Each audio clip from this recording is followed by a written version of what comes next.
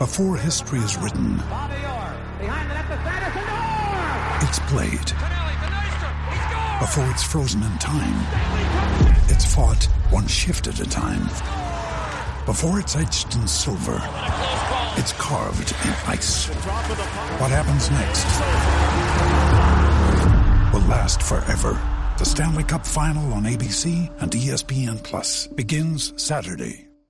This episode is brought to you by Shopify. Whether you're selling a little or a lot, Shopify helps you do your thing, however you cha-ching. From the launch your online shop stage, all the way to the we just hit 1 million orders stage. No matter what stage you're in, Shopify's there to help you grow. Sign up for a $1 per month trial period at shopify.com/special offer, all lowercase.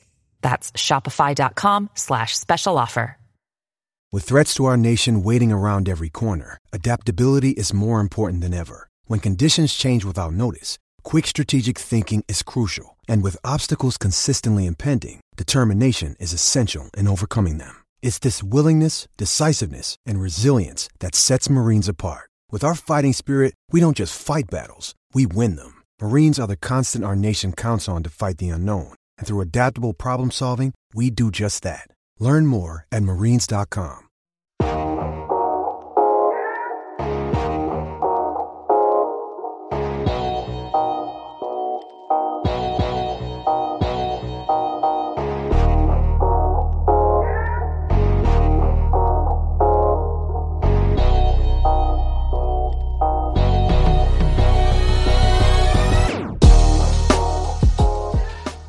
Hello everyone, my name is Ryan Stacy and welcome to the Hockey Minds podcast. This podcast is presented by Stats Coach. Stats Coach is a hockey analytics company which works with the minor and junior hockey community. For more information, visit www.statscoach.ca or contact statscoach@outlook.com. Today's episode is a little different from the rest, as Matt Dumichel, the assistant general manager with the Leamington Flyers, took over as the host of the Hockey Minds podcast and spoke with me about my career to date.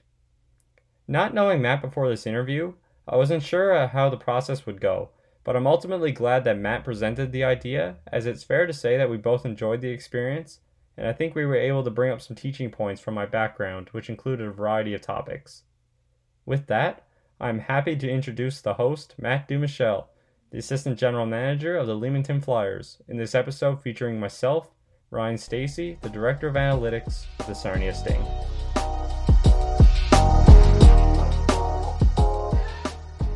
All right, Ryan, thanks for the opportunity. A great meeting you virtually and speaking to you for the first time here. I appreciate the opportunity and really looking forward to the conversation. Yeah, no, I'm excited when you reached out and kind of, had this different angle for the podcast. It's obviously something that I never really thought I'd kind of dive into, but, we had some feedback, and from our conversation, I thought it was maybe something exciting and could maybe help some people out along the way. So, thanks for taking the initiative, and I'm looking forward to the interview.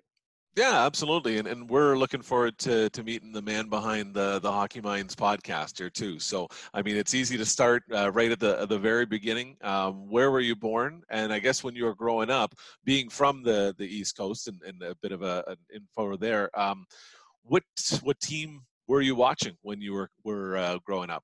Yeah, so I'm from St. John's, Newfoundland. I've kind of been the same place my whole life. I still live in the house that I was born in. Growing up, my family was pretty into sports. My sister played hockey growing up, and she also transitioned into volleyball, kind of took over in her high school years. And me, I was always into hockey the whole way through.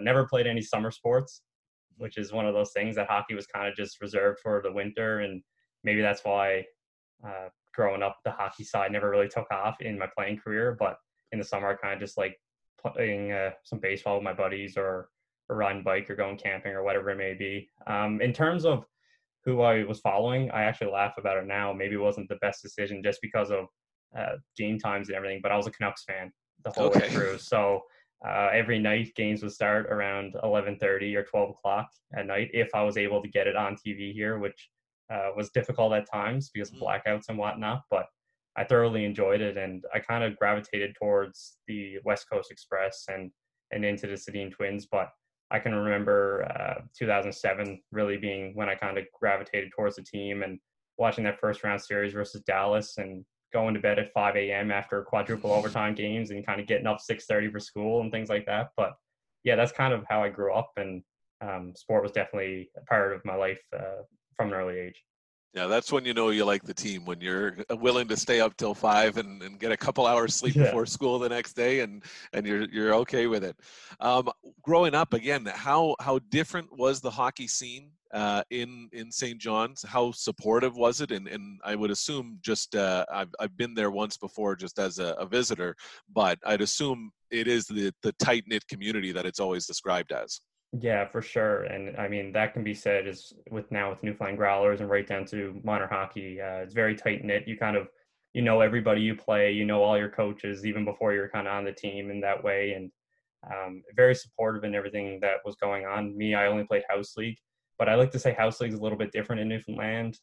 For one, there was contact in house league the whole way through playoff series and stuff like that. So it was fairly competitive. We'd have guys playing high school and house league. So when I moved to Ontario and kind of seeing the difference in the competition, it was a little bit different here. And we don't have like the minor midget setup. It's all kind of fused into one with the smaller population. So sometimes you'd be 3 years on the same team. And I mean, it was exciting, and I always enjoyed the kind of hometown feel. And I definitely had an opportunity to play with a couple of different small towns outside of St. John's. I played with Grand Bank and Grand Falls, Windsor, and all these smaller towns throughout Newfoundland in different tournaments, and got to meet people through that way, and made a lot of connections along the way, and got to see the province and interact with different people. So, that's the minor hockey side. When I worked with Newfoundland Growlers and being around the St. John's Ice Caps and the Baby Leafs and the St. John's Fog Devils and all these teams that came through St. John's throughout my time here, you still get that fan support. It's very hometown feel in everything you do. I kind of joke about when you go to these games, the music is 100% Newfoundland music. It almost feels like you're in the 70s or 80s, but that's the way people like it. People like that hometown connection and going to the bars across the street on George Street and then walking into the arena 5 minutes before game time. It's just the way things are. And I think teams and players and coaches and everybody involved in the hockey scene have really taken advantage of that tight-knit community. And I think hockey in Newfoundland has become better because of it.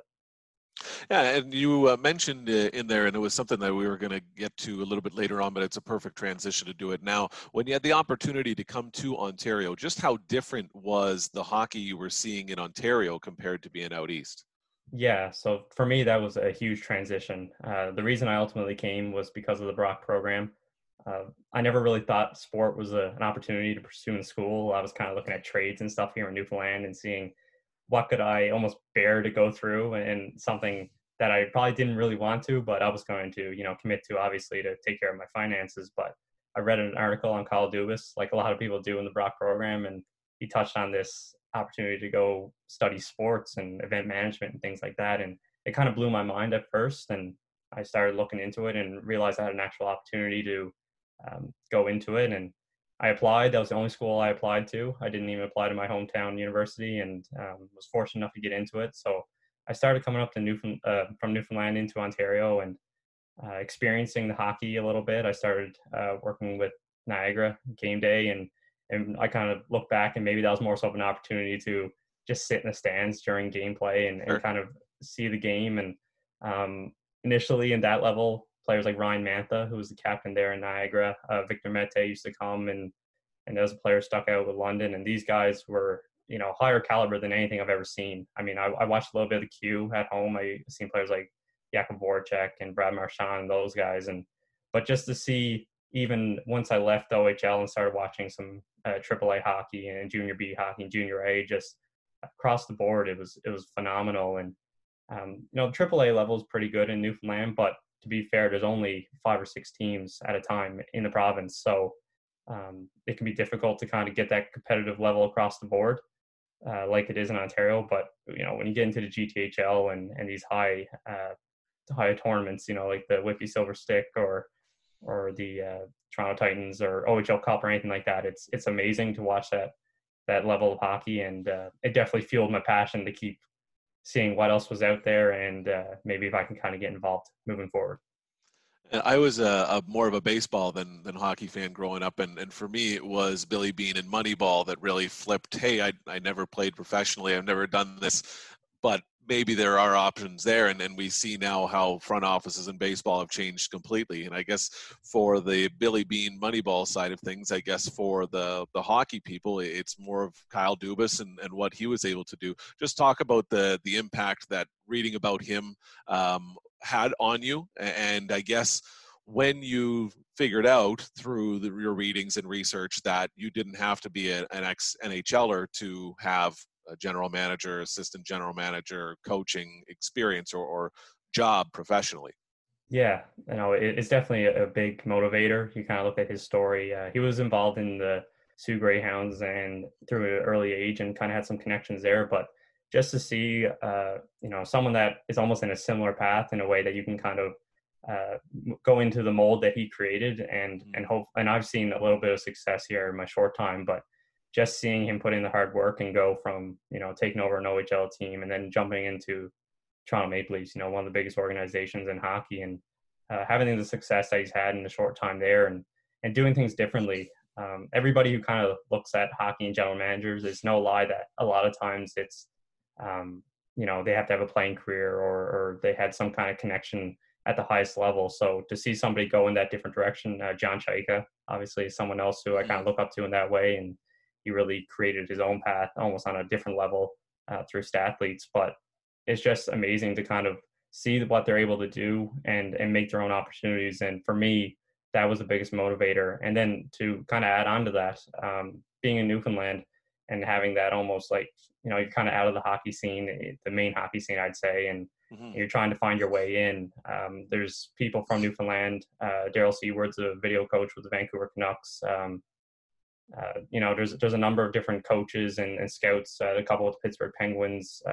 Derek Clancy, I believe is his name. He's a director of scouting or director of player personnel or something along the lines of that. So just having these multiple connections and people that you can almost mimic their paths and see that they have had success, it was definitely motivating for me.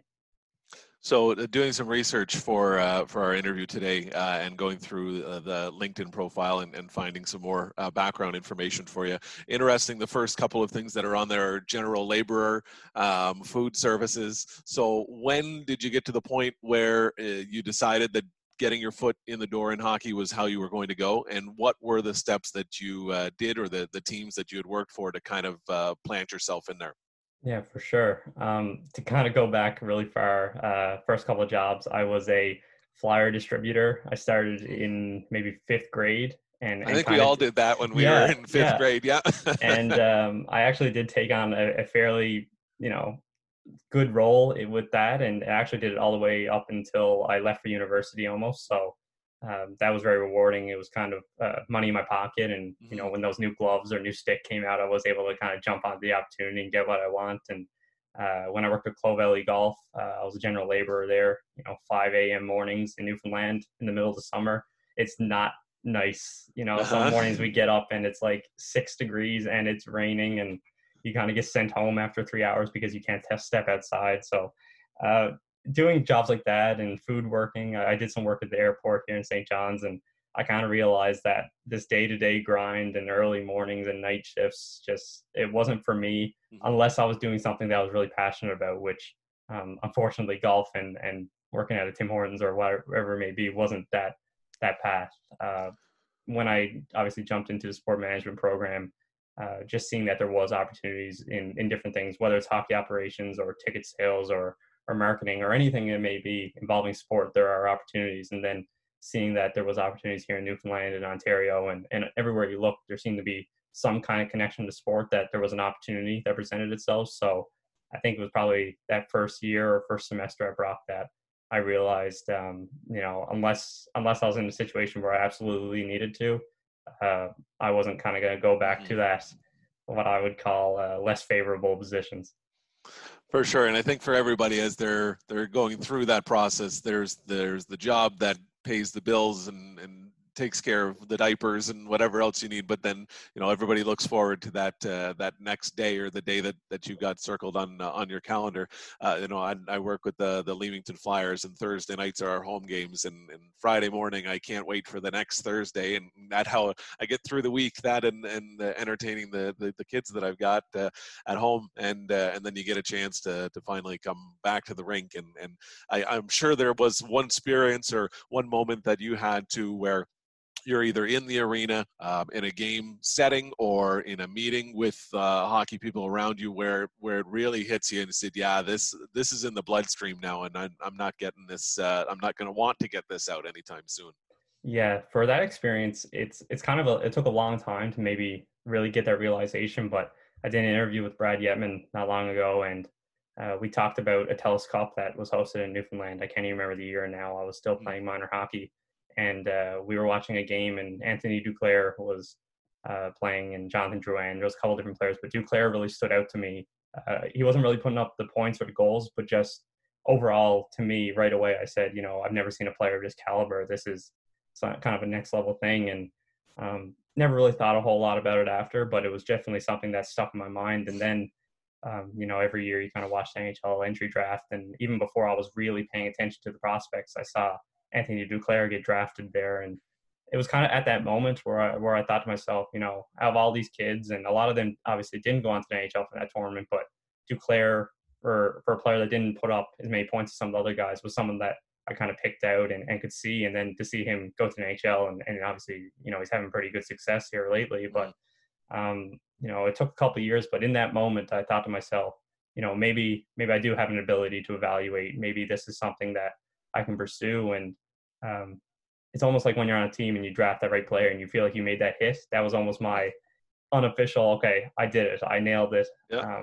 Watching this guy at 14, 15, 16, and here he is, a very good NHL player. So for me, that might have been the aha moment, but there was a number of moments just talking with people in the industry, or, on a Saturday night watching junior B hockey, and your buddies are out to the bar and you're kind of sitting back saying, this is where I want to be, even though you might be by yourself drinking some god awful coffee or whatever it may be. But definitely there's a number of moments, but for that one with Anthony Duclair, and that, when he got drafted, was kind of my significant moment that really stuck with me. So you finish up at Brock. Is this when you went back home and interned with the Growlers, or take us through the steps that you went through after Brock concluded? Yeah, so with Brock, they have an opportunity to do an internship if your grades are high enough at the end of the basically anytime during the fourth year. I was fortunate the people in the program kind of helped me fast track a little bit through the program. I was taking 6 courses, and I laugh about that because I was actually working, I think, at one point 3 jobs plus the 6 courses. So, wow. Very, some restless nights there during my second and third years. But I had a connection with Trevor Murphy, who was also a guest on my podcast, and, a great friend now. And he kind of had the opportunity to mold the Growlers into something that was his own, and with the help of the Maple Leafs and Glenn Stanford, who also is involved with the ownership group there. And I kind of just reached out to him. I knew that ECHL is a level where you can really get hands-on in multiple areas, and being a part of an expansion team is something to me that was always exciting, regardless of what level it was. And then obviously being Newfoundland, and I kind of got to see a couple games in Brampton and watch them play the Beast there during the season. And I thought to myself, this team's pretty good. And the coaching staff, obviously Ryan Clough and John Stoughton and Paul Daggs, video coach, and the list goes on and on of the people that were involved. And it was something I wanted to be a part of, and it was something I wanted to learn from. So,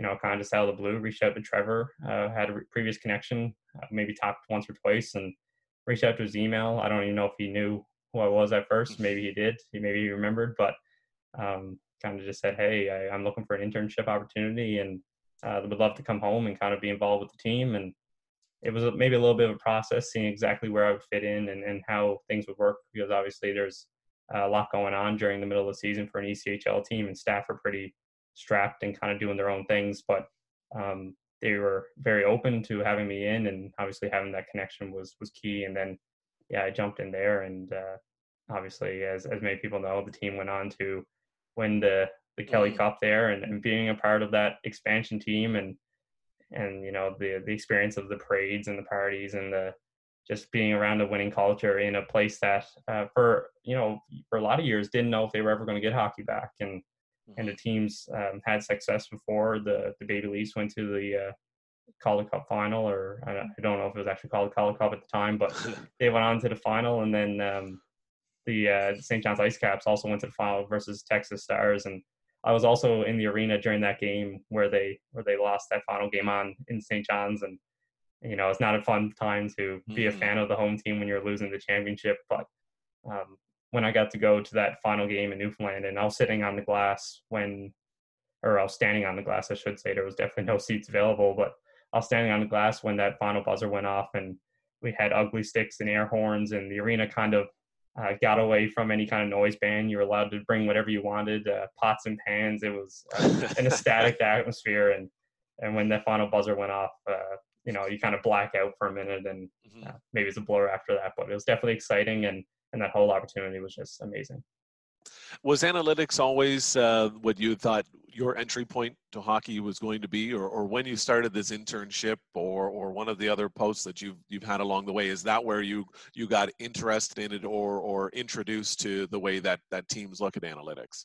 Yeah, so with analytics, short answer, no. I definitely never had any connection to analytics. I was always pretty good at math growing up, but never did I say, I love numbers. I want to get more involved in numbers. That was never me. I think the opportunity to kind of work in analytics really came about. I had an opportunity with the Humboldt Broncos a few years back. I was kind of just looking for a new experience and something maybe remote.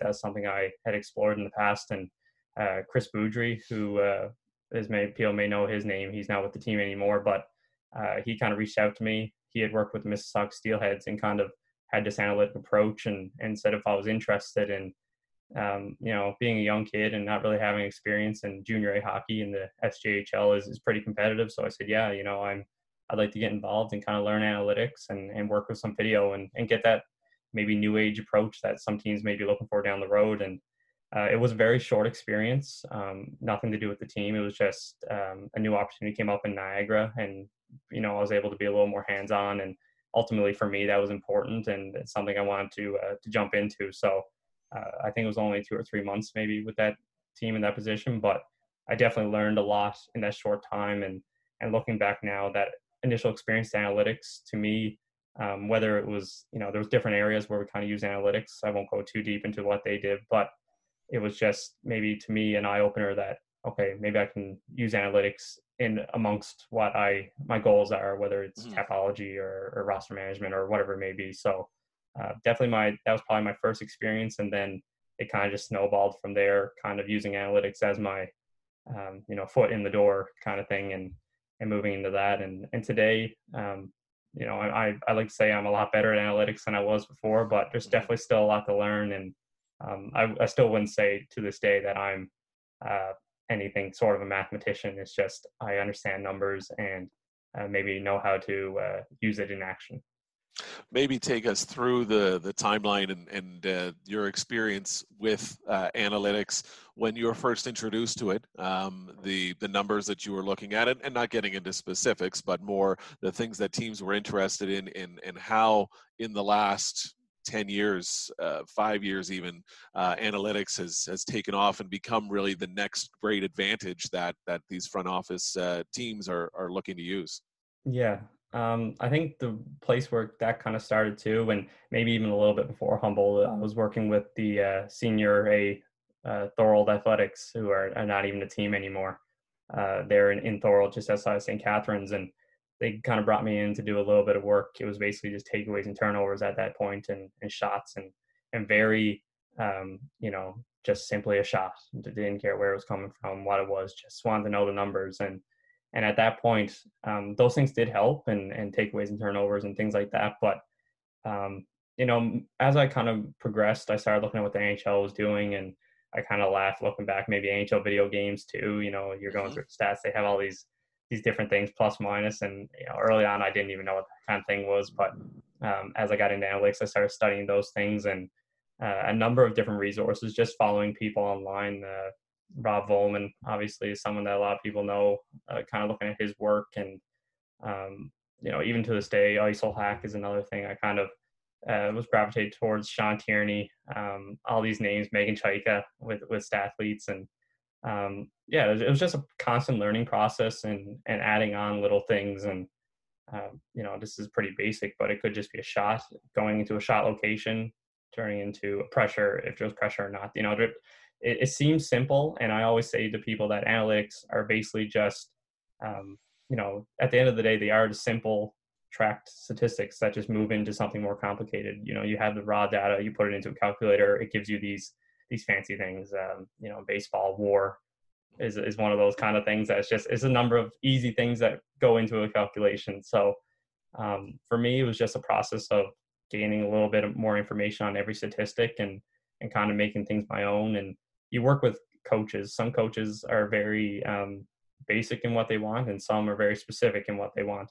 A lot of times you can cut out maybe half of what you think is relevant just because the coaches say, you know what, to me, at the end of the day, I get these numbers, I'm just going to look at them and it's going to kind of be, just writing on the wall. It's not really something that we can kind of apply. So maybe the experience of doing that, and then also helping to get those coaches on board with maybe new numbers or something that I see from a scouting perspective or player development perspective, and just tying all those skill sets together is something that really, to me, became important, and learning to do those different things in the day-to-day operations. And, a little bit down the road in my career, I kind of got the opportunity with Stathletes and interacting with Megan Chaika's company there. And, it completely blew my mind with the way they process the game and the way things are done. So it was just another experience and getting to see a whole different side of analytics, and again, taking things from that and making them my own. And today with Sarnia, obviously I'm in a pretty good role there, work with analytics, but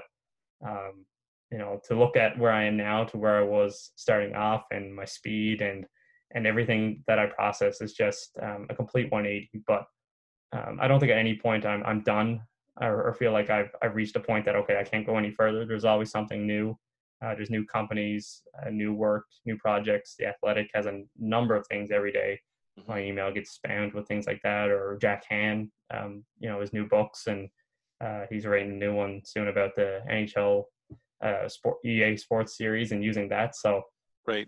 Yeah, there's just a number of outlets, and I think with analytics, the key is to not get set in your ways and kind of understand that you don't know everything and there's always something new to learn.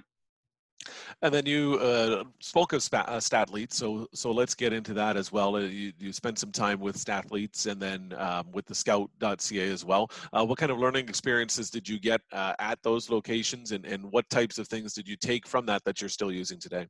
Yeah, so I'll start with Stathletes. First of all, one of the best organizations I've ever worked for. They treat the staff fantastic, and my shifts were usually 8 p.m. to 2 a.m. on school nights, and you go into an office and you're watching hockey at night and obviously getting paid and doing work with that. It's amazing. And being a Canucks fan, I didn't mind the late games, and I always enjoyed when they would kind of throw me the bone and say, okay, you're going to do Canucks in San Jose, and it might be the last one out of the office. But to be honest, I'd probably be back home kind of doing the same thing. So I obviously can't talk too deep into what they do, but to kind of keep it a little bit brief, they just they look at every opportunity to extract something. Every single play has a data point. Like, there's hundreds and hundreds and hundreds of data points. And if you look at Megan Chaika's Twitter page, sometimes she shares the spreadsheets of shot charts and shot angles and the thinking that they do there, and the work that they've done, whether it's John Chaika or Megan Chaika or any of the people. Neil Lane is another one who many people may know, but right down to the staff. I mean, there's 40 or 50 guys in there on a night, guys and girls, and just watching hockey. And it ruined the way that I view it as a fan. I simply can't go back to the fact of just watching a game for the sake of watching a game. I'm seeing maybe the downfalls and the positives that players are doing, but they completely change your perspective on hockey. And as a scout and in the different roles, it obviously was beneficial in that way, that it taught me that new role. Switching over to the Scout.ca, that was something I started a little bit earlier. It's a funny story. I started out, I actually reached out to Andrew Sykes. He was doing his hockey prospectus blog or something along the lines is how I kind of got in contact with him. And I reached out to him saying, you know, I've been doing some game reports. Ryan Mantha, as I mentioned, it was one of kind of the reports I had done up, and I said I was looking for an opportunity to kind of showcase my work. And my Twitter following was very low. I maybe had 20 followers at that time or something like that. And he put me in connection with Brendan Ross, who Rossi is now the scout with the London Knights, but he was running the scout at the time. So Rossi kind of said, yeah, you know, send me a report and we'll kind of go from there. So I sent him a report. Looking back at it now, it was probably the worst report I've ever written in my life. That's normally the case, yeah. Yeah. If I had received that now, I don't even know what I would have done. I probably would have went back and say, you know, it's time to do a career change.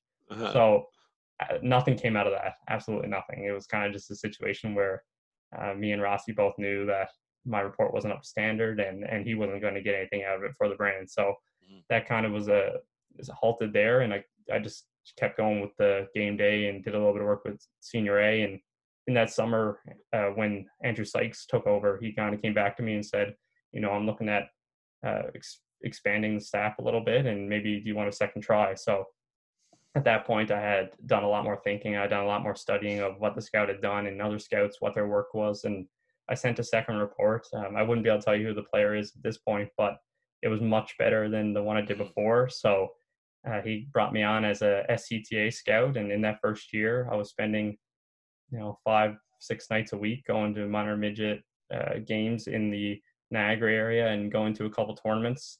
I didn't have a car at that time. So, you know, the days that we'd go to Silver Stick, I'd jump on a bus at 4:30 in the morning and probably had 3 or 4 connections and hoping to get there maybe 8:30 in Whitby. And in the winter, that's not always fun, but it was an experience, and getting out to the rinks and getting to talk with scouts. I was basically living in the rinks at that point just because of these long trips and not having a car. So I was spending all my hours kind of talking with people, and it obviously helped looking today at the podcast and having those connections. But that first year was a whirlwind. Learned to write reports. Andrew Sykes was very critical in the way that he taught me how to look at players and different feedback things on my work. And then in the second year was really an expanded role. Obviously, I got a car at that point, and I was able to attend, you know, every game that I pretty much wanted. And Sykes was very supportive and helping me financially with hotels and everything along those lines. But I was fortunate to do about 320 games that year with the Scout.ca and writing reports on all of them and just putting out my work. Sykes was always very adamant on it's through the Scout.ca, but people need to know that it's your work. And it's maybe no fault of the other organizations. I've looked at other scouting services, but to me, the Scout.ca was very vocal in the fact that it was your work and not the brand's work. So for better or for worse, and I look at some players now that I kind of rated a little too high and laugh about it, and some players that I obviously missed out on, but just that opportunity to showcase my work and realize that what I was putting out there was going to be evaluated as mine, and maybe gave me that little bit of extra motivation. And somewhere along the lines, I guess somebody liked it. I did have a couple conversations with OHL teams from the Scout.ca just because they reached out and said, hey, we've seen your work. Let us know what you think about player A, B, and C. And I guess at the end of the day, Sarnia was the team I gravitated towards, and here I am today. Yeah, for sure. So along that time when you were with the Scout.ca, or maybe even Stathletes is when it all kind of started, how did you develop your eye for the game? It is something that people that have played, and it's always just been something that they do, but it's always interesting for me, being one of those cases as well, having never played hockey growing up. How did you develop your eye for the game? And I guess what types of things influenced you in the way that you view the game today? Yeah, with regards to training your eye and kind of gain that insight, I think conversation and having that interaction with people evaluating the same player is very key. There's a number of names that come to mind, obviously Andrew Sykes being the lead one, but Matt Stewart is someone, he's very vocal on Twitter. I'm not sure how many people follow him, but he's someone who was involved with the Scout.ca and was also in the Brock program, extremely critical of rankings. And every time I'd make a post, he would kind of DM me and say, what are you doing? Or, I don't know about this, or maybe we should get you some glasses or whatever he would say. But he was very critical, and it helped me. And he was obviously very supportive as well. Mitch Avis is another guy who I worked with there. He's now with Owen Sound Attack, and he worked with the scouting service and Hockey Prospect as well. So again, he was just another guy who would kind of allow me to bounce my ideas off of, and he'd give me some feedback, and I'd kind of do the same for him. And one more name is Rocky Vendetti, who worked with the senior hockey team in Thorold. He also worked in Junior B in the past, but he had some connection with Kyle Dubas and other NHL personnel, and we used to watch games together in Thorold and in the Niagara area. And he would always say, you got to look for this. You got to take this in. This is something you're missing. And there's a number of other people that, I feel bad for missing out on names now, but that constant interaction and the scouting meetings with Scout.ca, which came up a lot. Matt Granda is another one. He works in the USHL with our US Scout, and just these constant conversations with people in the industry and with other teams and in the rink, and sometimes just my buddies kind of coming out to a game and giving their perspectives. So I think to gain that eye and be able to evaluate that game, it just comes with conversation and repetition.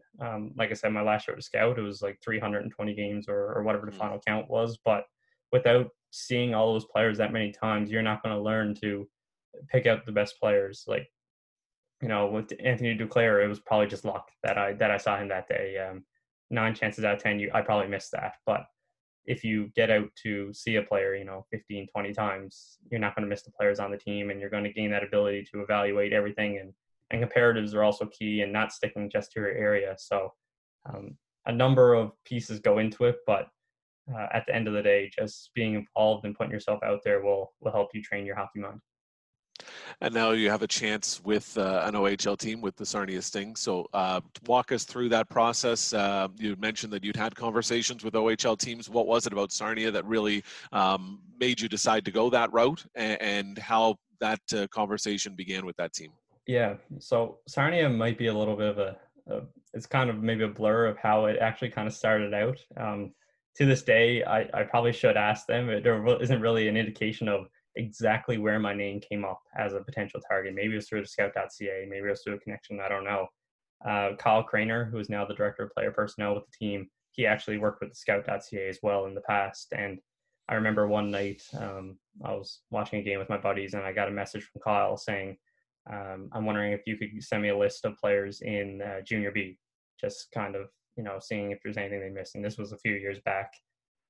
So I was working with the Thorold Blackhawks at the time and was seeing a lot of players. So kind of sent him a message and say, hey, Kyle, here's my thoughts. And sent him a couple names of players that I thought could be potential. And I don't think we ever did kind of go with any of those players. And I can't really remember the exact list, but that was such a situation where I had an initial conversation, and it was more so just because I knew Kyle had worked with the Scout.ca, and I kind of respected the way that he went to the OHL. So had that conversation, and then it was a time later that Dylan Sika, who was director of player personnel and now is a general manager, reached out to me. I was in a Tim Hortons drive-thru. I can remember that.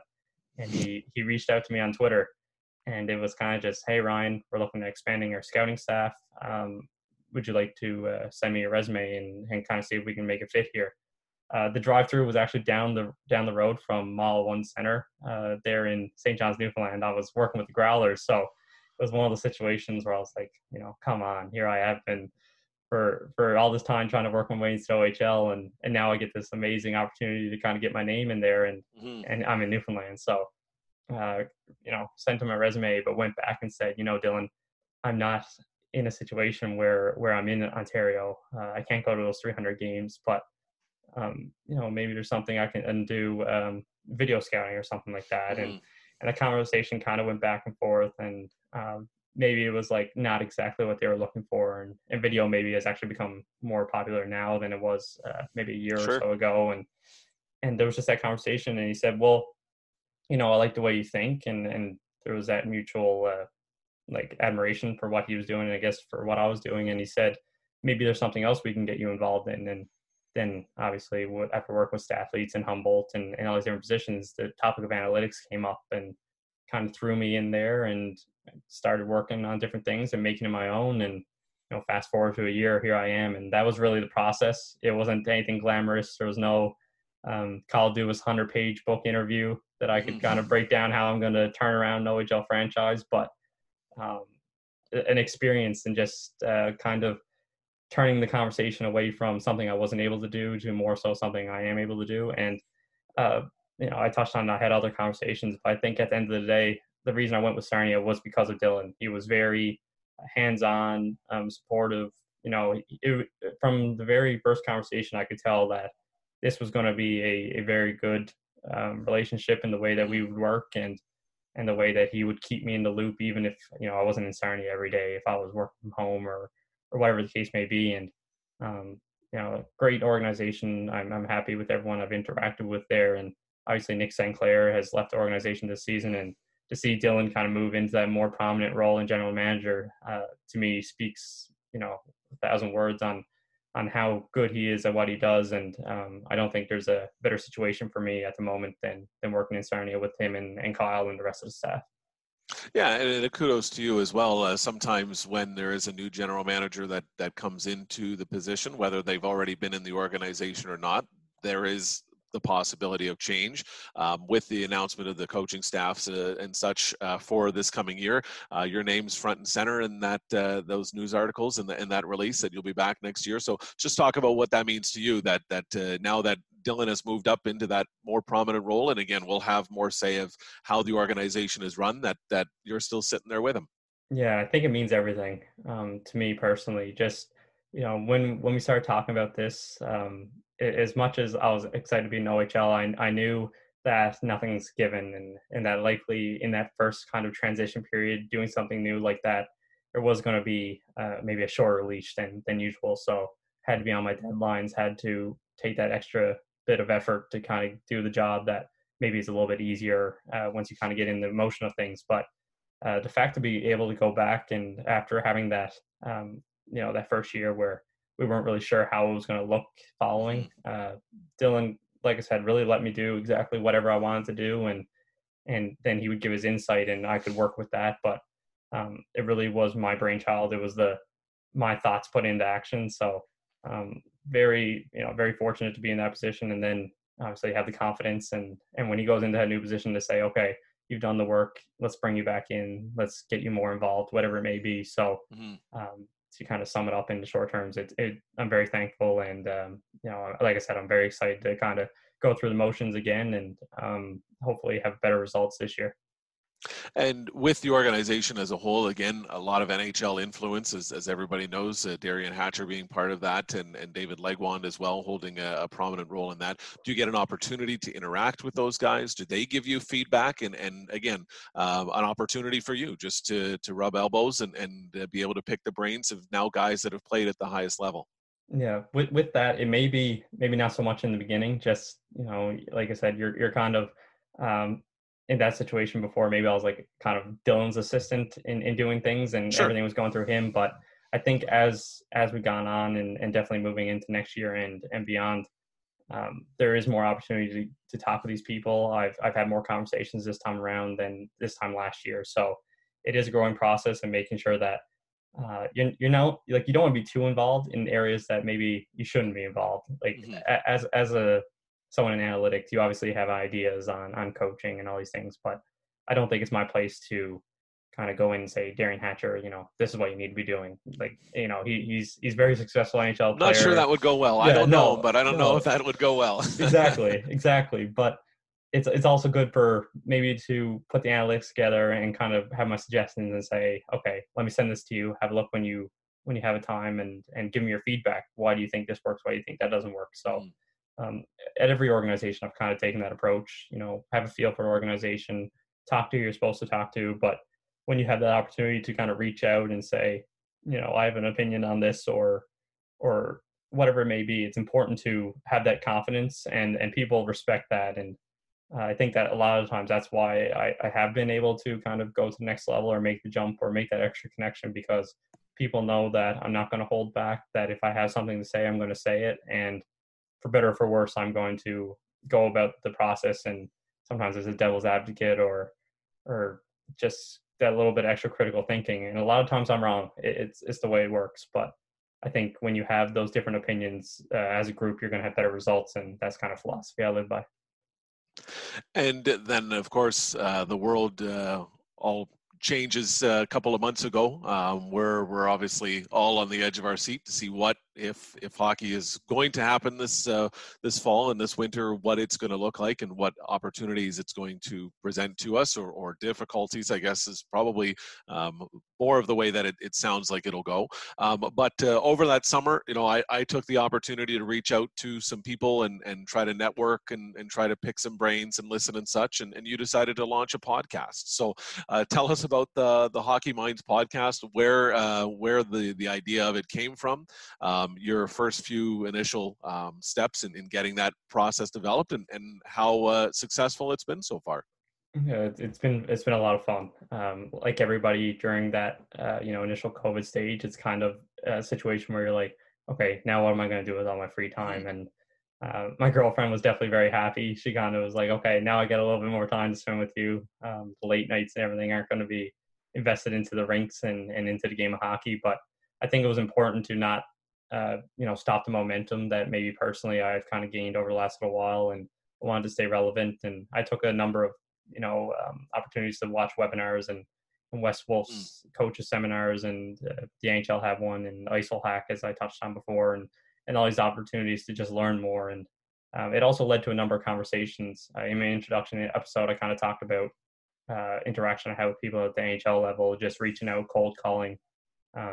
Brad Treleving is one that came right back to me, and we had like an hour conversation on a Thursday night kind of thing. And at that time, I realized that people in the industry are very giving. They're willing to, share their knowledge and whatever it may be. And obviously, there's certain areas that they can't talk about. And I always go over with the guests, like, what are you able to talk about? What don't you want to talk about? And sometimes they might tell me, but they also don't want it onto the podcast. So there's that fine line of realizing what can and can't be said. And personally, with having my own position in hockey operations, I think people kind of trust me more, that they know I know how it works, what things can't be said, that they're not going to get in there and then I'm going to throw the question at them saying, okay, who do you like, who don't you like, that kind of uncomfortable situation. So the podcast was something maybe I thought about before, and it was just because of all those conversations I was having. Brad's obviously one that I had, but there was a number of different NHL executives and general managers and whatnot that I've spoken with. And I just felt like if they were willing to talk to me, maybe they'd be willing to talk to other people. And a lot of times when people know I've had these conversations, they kind of come to me and saying, what did he say? And a lot of times I say, maybe it's not my place to say different things, but there's that opportunity to learn. And with COVID-19 being down, it just, having everything on hold, it was just another opportunity to, enact on those conversations. So before I really put it out there in the public, I started reaching out to people, and I think my first 10 guests that I asked said, yep, we'll be on.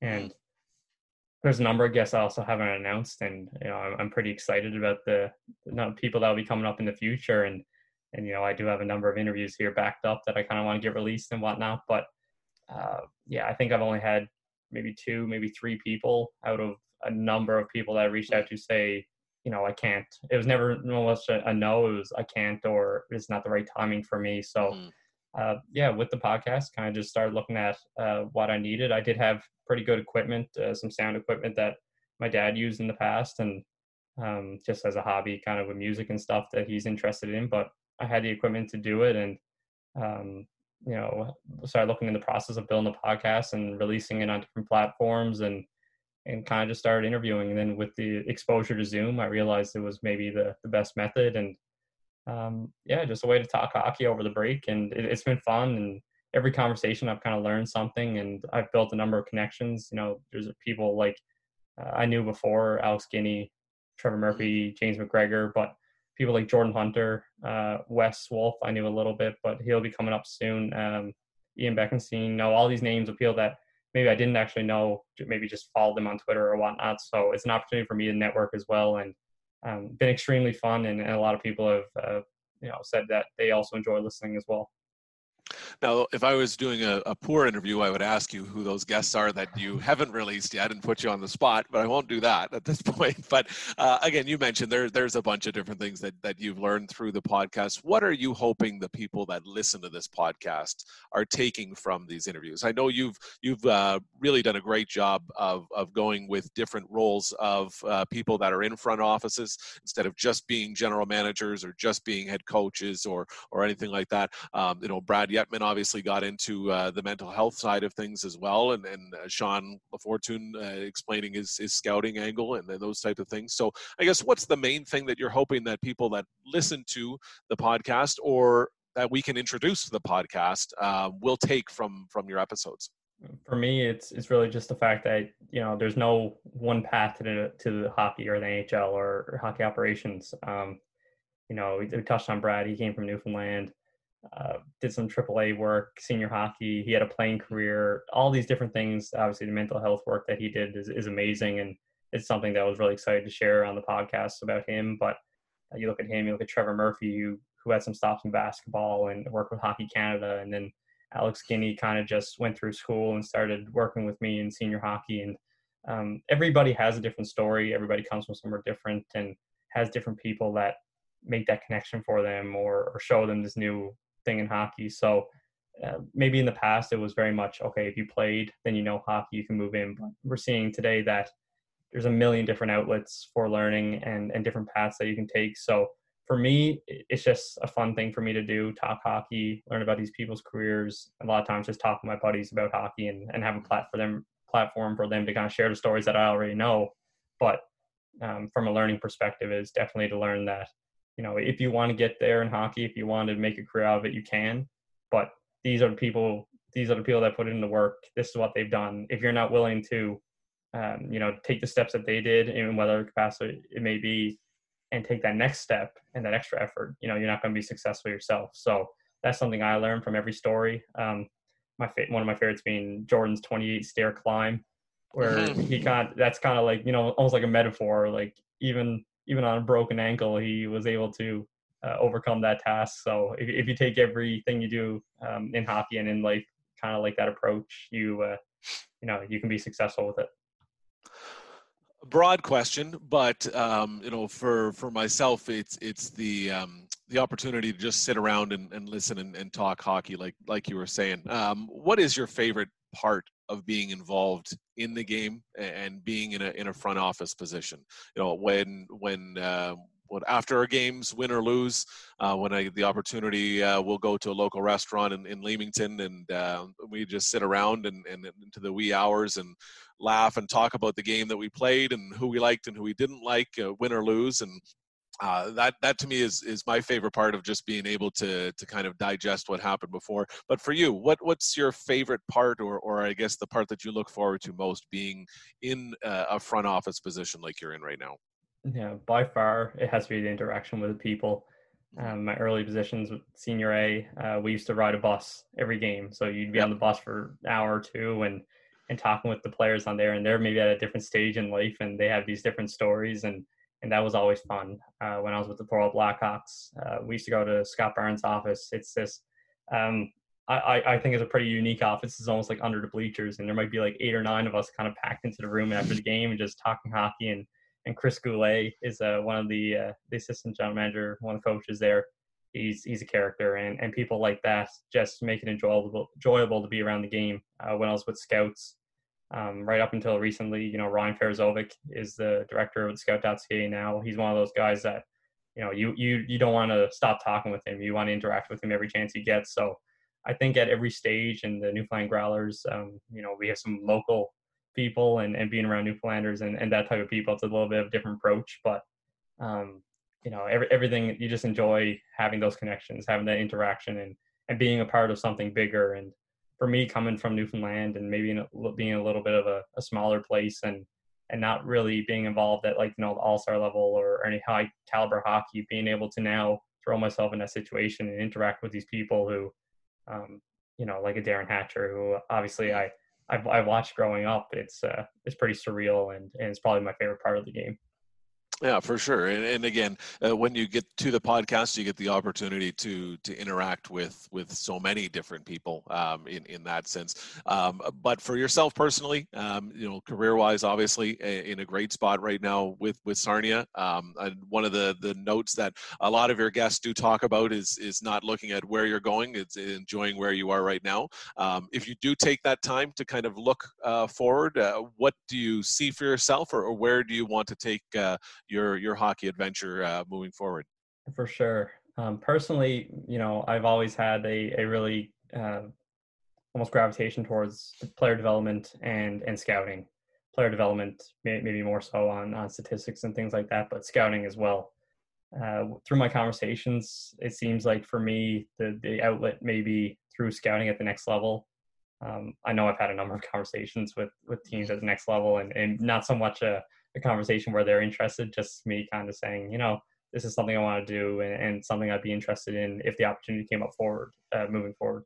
But I also know that you have to take those steps. You have to appreciate where you're to. And I can't remember exactly who it was I was speaking with, but they said, as long as you put in the results and put in the work, people will find you wherever you are. So whether you're at the ECHL, the OHL, the OJ, GOJ, the number of stops that I've kind of had here recently, they will find you. And that's been my motto moving forward. But, long-term goal, the dream is definitely NHL general manager. I think everybody kind of has that aspiration, but if I'm being more realistic, maybe something along the lines of director of scouting or hockey operations assistant or something there that I can kind of make it my own and have that little bit of, varying tasks in whatever I do. But NHL level is definitely the pipe dream. Mm-hmm. And one of the great pieces of advice that I've had in the past was to treat where you are right now as your NHL.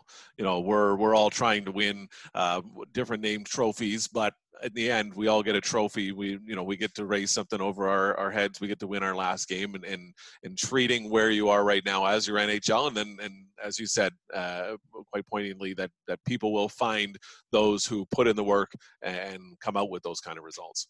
Yeah, exactly. I think it's a great motto to live by. And another one that sticks out to me is be the hardest working person in the room, even when no one's watching. That's one that I've really kind of put in motion myself. And, even at home, like last night, I think I was doing work till 2 a.m. and it's in the middle of the off season and no one's watching. I'm here by myself, but it's just one of those situations where I feel like if I don't take that extra bit of time to do, whatever I'm working on, that somewhere along the way, it's going to, lack of a better term, bite me in the behind. So it's just one of those things that I kind of live by. And like you said, for everybody, you have to treat it as your NHL, and people will find you that way. And it's the same thing from a coaching perspective. I've always learned that for some people, it is as high as they'll go. For them, it is their quote unquote NHL. So you have to approach it like it is their NHL. So always be willing to put in the extra effort and take it extremely seriously, while obviously having fun along the way. And I'm going to take a quick second as we do that, a couple other quick questions for you, but I do want to thank some of the people that I've been able to lean on as well. Our current general manager in Leamington, Justin Soltz, and Cam Crowder, our head coach, Mike James, one of the assistant coaches, Cam Sinclair, Matt Anthony, Kyle Bowman, Mark Segan and Anthony Iaquinta and their staff in Lakeshore, Wes Ure and Paul Bortino with his staff in Amherstburg, all organizations that I've worked for. And it's great, when you jot down the list of all the people that you've interacted through this, hockey really is a special sport, isn't it?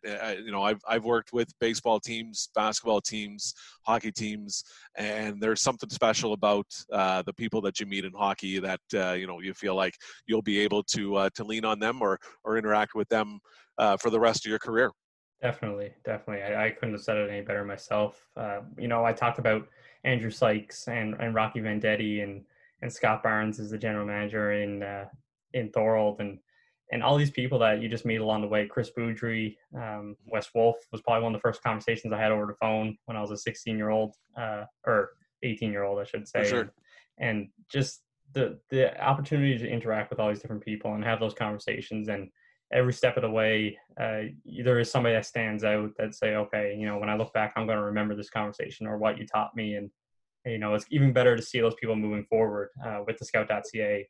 that last year I moved on, Andrew Sykes moved on, Matt Milbury was kind of with us for a little while. He went to the Arizona Coyotes. So you see these massive jumps, and Mitch Avis, and there's so many people that kind of went through there and moved on, and I've seen it at other levels. And some of my friends are through school are kind of jumping into the OHL now and getting their feet wet in that regard. But the people that you meet in hockey are phenomenal, and everybody is just there because they truly love the game. And while you're always secretive and kind of saying, okay, don't look at my list, I'm not going to look at your list kind of thing, everybody's just there to have some fun. And everybody's pretty good about seeing other people succeed and kind of helping you get to where you want to go at the end of the day. For sure. And then I guess at this point now we can get your final piece of advice for, again, anybody that would be listening to the podcast, whether it's, going through the ranks as you did to get into the OHL, whether they're looking to get into analytics themselves. What kind of advice, we've touched on it a little bit, but what kind of advice means the most to you? And I guess what kind of advice would you want somebody to pull from this podcast? If I kind of had to look at one piece of advice, and I always ask people this question, and maybe being in the position myself now, it's like, okay, maybe I should be a little easier on people, kind of putting them on the spot here, but definitely just put yourself out there in everything you do. I came from completely different area than I put myself in today. I didn't have any hockey experience aside from playing a couple games a week in house league, and in 3.5 years, 4 years, I had an OHL position. So you can, if you're willing to put yourself out there and take that extra step, and sometimes it's not going to be easy. One night I was in Fort Erie on a Saturday night, and I missed the bus, and no car, an hour and 20 minutes away from my home, and they were getting ready to close up the arena. I managed to catch one of my buddies who was just about to open up a beer, and I paid him $50 to come get me out in the middle of Fort Erie. And you run into those situations, but if you're willing to kind of laugh at them and realize that there's so many different opportunities out there that you can take a grasp to. And Cameron Fimbo, who's going to be a future guest on this podcast, he told me one time that there's always going to be another party. You can, that Friday, Saturday night when your buddies are going out, sometimes you got to go to a game, sometimes you got to go to a meeting, and sometimes you just got to sit in your office and grind on some numbers or whatever task, you may do.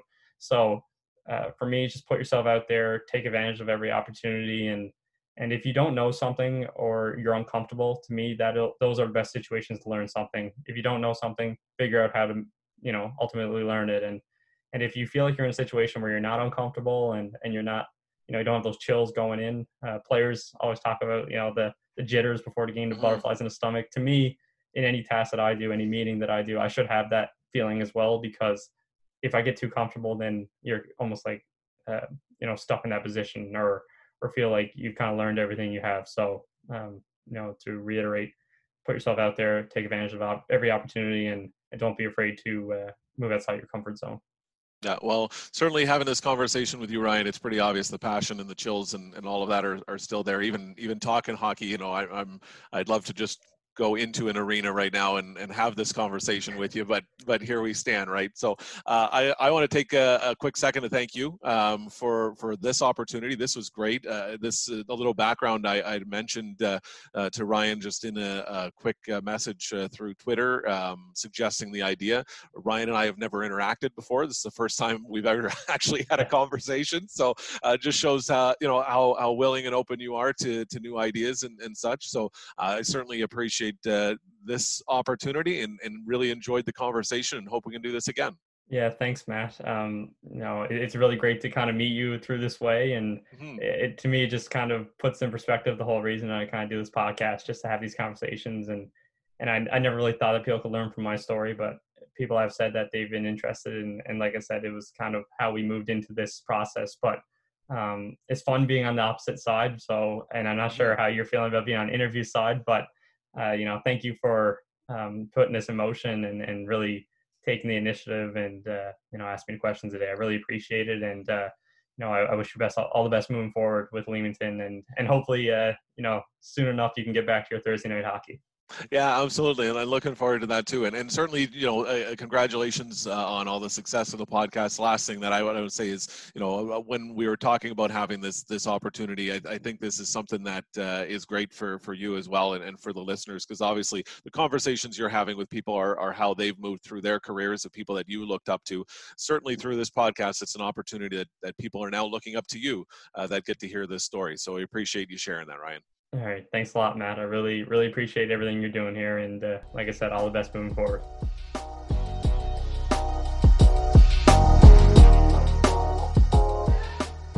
I'd like to thank Matt for coming on the podcast and hosting what was a very different episode. As I've mentioned before, Matt put this idea in motion and committed to the task. So I'd like to thank him for his help, and I'm sure we will get Matt on again to speak and share his story.